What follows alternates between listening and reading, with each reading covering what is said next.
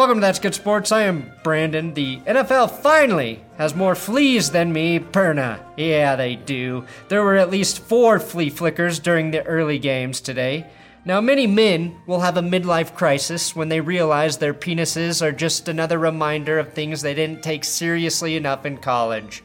And offensive coordinators will have a mid-season crisis when they think people will forget flea flickers are just play-action passes with extra steps. This is the most alive old white guys have felt since Jimmy Johnson became the spokesman for Extends. Like many men, I was intrigued by the idea of male enhancement, but I wasn't going to take just any pill. You can have your flea flickers and your Extends. Give me old-fashioned quarterback body slams that don't draw flags. Aaron Donald. Long live Donald! Long live the Donald! Long live the Don... Oh, wait. No. Do not take that soundbite and use it for your political agenda. In a million years, I would have never predicted Sam Darnold and not Halloween would test my patience for ghost references. Today, I'll test your patience with a ton of football recapping. That's Good Sports. This is your daily NFL podcast of That's Good Sports. It's football that's good.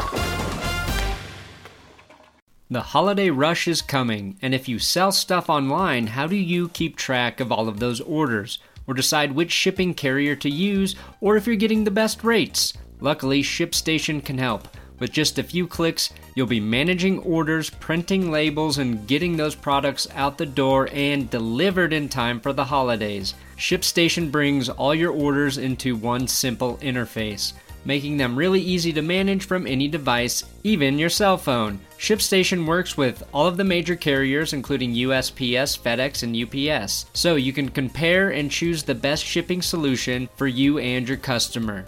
No wonder ShipStation is the #1 choice of online sellers. Take the hassle out of holiday shipping this year. Let ShipStation help you handle it with ease. Just use my offer code BLUE to get a 60-day free trial. That's 2 months free of no-hassle, stress-free holiday shipping. Just visit ShipStation.com, click the microphone at the top of the page and type in BLUE. That's ShipStation.com, enter offer code BLUE. ShipStation. Make ship happen. Seahawks beat the Falcons 27-20. Now the Falcons are a bad team with one of the best Matts in the NFL at the helm. Enter backup Matt Schaub, most known for almost having his ear ripped off, pick sixes, and not starting since 2015, back when we thought Jon Snow might really be dead. Hotline bling was something, and Michael Bennett felt comfortable blaming Matthew Stafford for JFK's assassination. It was a different time. Not sure if that's better or worse than getting strip-sacked on a 3-man rush, but very Matt-like. The Falcons did make this a game and covered the spread after the Seahawks gave up on playing entirely with a 24-0 safe lead by halftime. I kid with Matt Schaub, though. His return to the land of starting Matts was mixed. He did finish with 460 passing yards and a touchdown, but he will now return to the land of formerly relevant Matts from whence he came. I will remember Matt. Will you remember Matt? I will remember Matt. And now accepting kicker Matt who missed field goals in a game. The Chargers beat the Bears 17-16. Mitch Trubisky could not stop the Cam Newton to Bears trade rumors, and Matt Nagy did nothing to prove he's not an idiot and everything he could to end up in the land of irrelevant Matts. And Phillip Rivers, well, he continued to yell for no apparent reason. A side effect of always having a child to discipline, I guess. Phillip Rivers, the NFL's father, who's had enough of your bullshit roughhousing, is very anti-jumping in the house. And he's definitely anti-Bears dancing, which is why he refuses to go to the circus.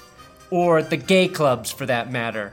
Especially the gay clubs called the circus. Joey Bosa was unstoppable. Not as unstoppable as his brother, but still unstoppable. The Bears, however, very, very stoppable. Especially when your kicker is Eddie Panera Bread or Pimento Loaf, whichever sounds less appetizing to you, or when your coach elects to take a Kaepernick on a windy day instead of trying to get closer for an easier kick. Throw the football? Yeah, I mean, just to try to get a little closer.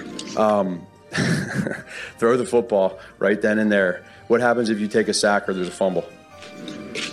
Lose the game. That's right. Yeah, exactly. So no, there was zero thought of that. I'll just be brutally clear. Zero thought of throwing the football. Zero thought of running the football. You understand me? I do credit the Chargers for not making fun of Tariq Cohen's height, and the Bears ensure Phillip Rivers can feed his family for at least another week. The New York Giant thighs fall to the Detroit Lions 26-31. Now I credit Lions fans for getting me to say something I never imagined possible. Matt Patricia and the word cute in the same sentence. Look how adorably cute these costumes are.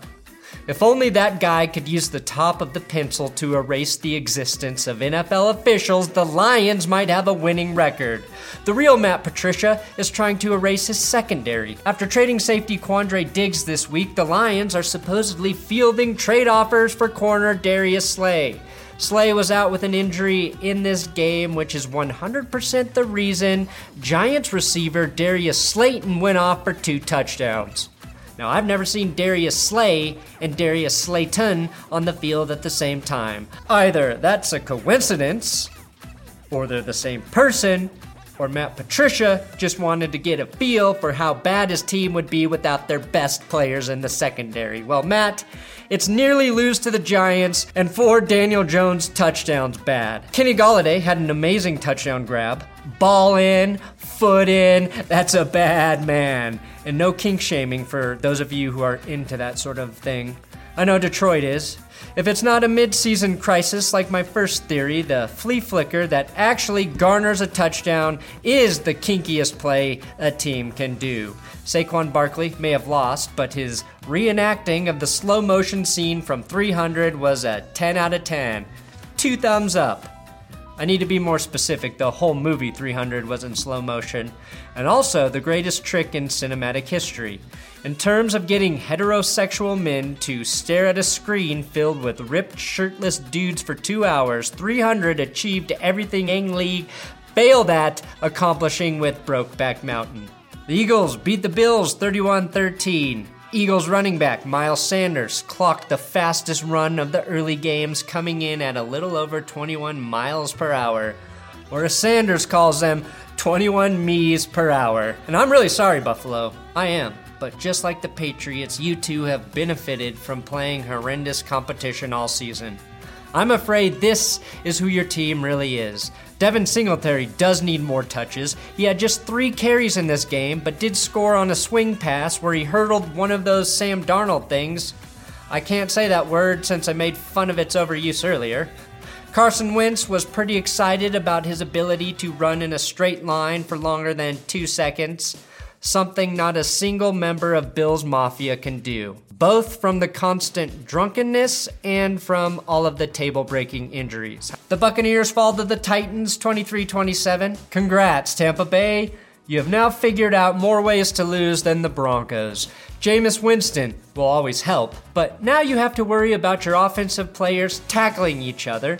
And even more dangerous, getting the screw job of the week by the officials, who called back what probably would have been a game-winning touchdown because they prematurely blew their whistles. The only thing a premature blow should end is a relationship, never a team's chance to win. I will stand by that till the day I die. Now, I don't blame Mike Vrabel for not trusting kickers, especially ones with the surname Parkey, especially this season. But trying to pick up a first down with a 33-year-old punter is a bigger risk than not getting your prostate checked after the age of 50. Not a risk for the win, but a risk for the health and well-being of your most reliable punter, Brett Kern. And no, that is not an exaggeration. Kern has been your most reliable player for years, and you nearly ended him by allowing him to be clotheslined. We should never forget, though, that Derrick Henry is most dangerous from his own 1-yard line. And Jameis Winston is most dangerous when he throws, or when he's left alone with a woman. Here he is with an impressive throw to a wide-open defender. He really sees the whole field as an opportunity to challenge people's faith in him. Mike Evans finished with 11 receptions, 198 yards, 2 touchdowns. Without Mike Evans, Jameis Winston would just be Marcus Mariota and on the bench. Bengals lose again, 10-24 to the Rams. Andy Dalton, with the loss, became the first quarterback to ever start 0-8 and 8-0. Not in the same season, that's impossible, idiots. And the days of blaming all of Cincinnati's dirty plays on Vontaze Burfict are gone. At this point, I have to start blaming the water, or the fact that the only other thing Cincinnati is known for is the Cincinnati bow tie. A reverse titty fuck is also what you might call the 220 receiving yards Cooper Kupp put up on the Bengals. It's nice to see all it took for Jared Goff to look like he did in college is play against a college defense. His favorite professor and genius is, of course, Sean McVay, who is so dialed in, he's got plays diagnosed all the way down to predicting the exact moment a Cincinnati defender would inexplicably fall over for no reason at the end of a play. Fucking McVay. Oh, he's so good. The Jacksonville Minshews beat the Jets 29-15. The Jets deserve to lose. What kind of shitbag organization cuts a guy after getting surgery? Probably a lot, but you got caught, New York. The Jets cut Kelechi Osemele because their doctors said Kelechi was faking his injury. The surgeon who operated on Osemele said, and I quote, his shoulder was like really fucked up. The Jets team doctors are not qualified to be giving medical advice. In fact, the only members of that organization that aren't players who I'd trust are those loyal servants in the paranormal studies division. That's right, only I get to overuse ghost jokes. What happened in this game, though, you ask? Well, Gardner Minshew does not need a paranormal division because, as this plane will tell you, he ain't afraid of no ghosts. Ghost. Minshew Mania is back in full force. Even the Jags mascot, though, was trolling Sam Darnold wearing a sheet mimicking a ghost. At least that's what I hope, because it's a bad look for Jacksonville if he joined the clan. Darnold made a massive mistake referencing a ghost so close to Halloween. It's an unwritten rule, just like you never start dating someone right before Valentine's Day or Flag Day. Worst thing you can do is buy a girl a dozen flags like she lives in London if you know you're not serious about her. Of course, the Jags will eventually move to London, so maybe Min and Jacksonville could splurge on Flag Day dates. Like most teams' quarterbacks, Gardner Minshew may have played his best game against the Jets. 3 touchdowns, 279 yards, 0 picks, and 2 scrambles that are Denny's menu worthy. Nick Foles started to throw footballs again this week, leaving the Jags now with 2 sex symbols to choose from moving forward. Leonard Fournette finished with 76 rushing yards in this game, 66 of which came on his first run, proving once and again that it doesn't take much to beat the Jets. And the return of the Breeze, they win 31-9 over Arizona. Who'd win in a fight though, a Saint or a Cardinal? Not sure, but Cardinals are much more tricky. And no, that is not a reference to their role in covering up or inventing pedophile rings. It's a reference to the flea flickery they ran in the first quarter.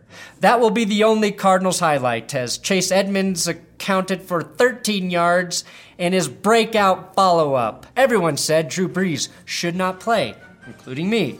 Drew said he wanted to play a practice team to ease him back into the season, and he got that as he finished with 373 yards, 3 touchdowns, and 1 interception.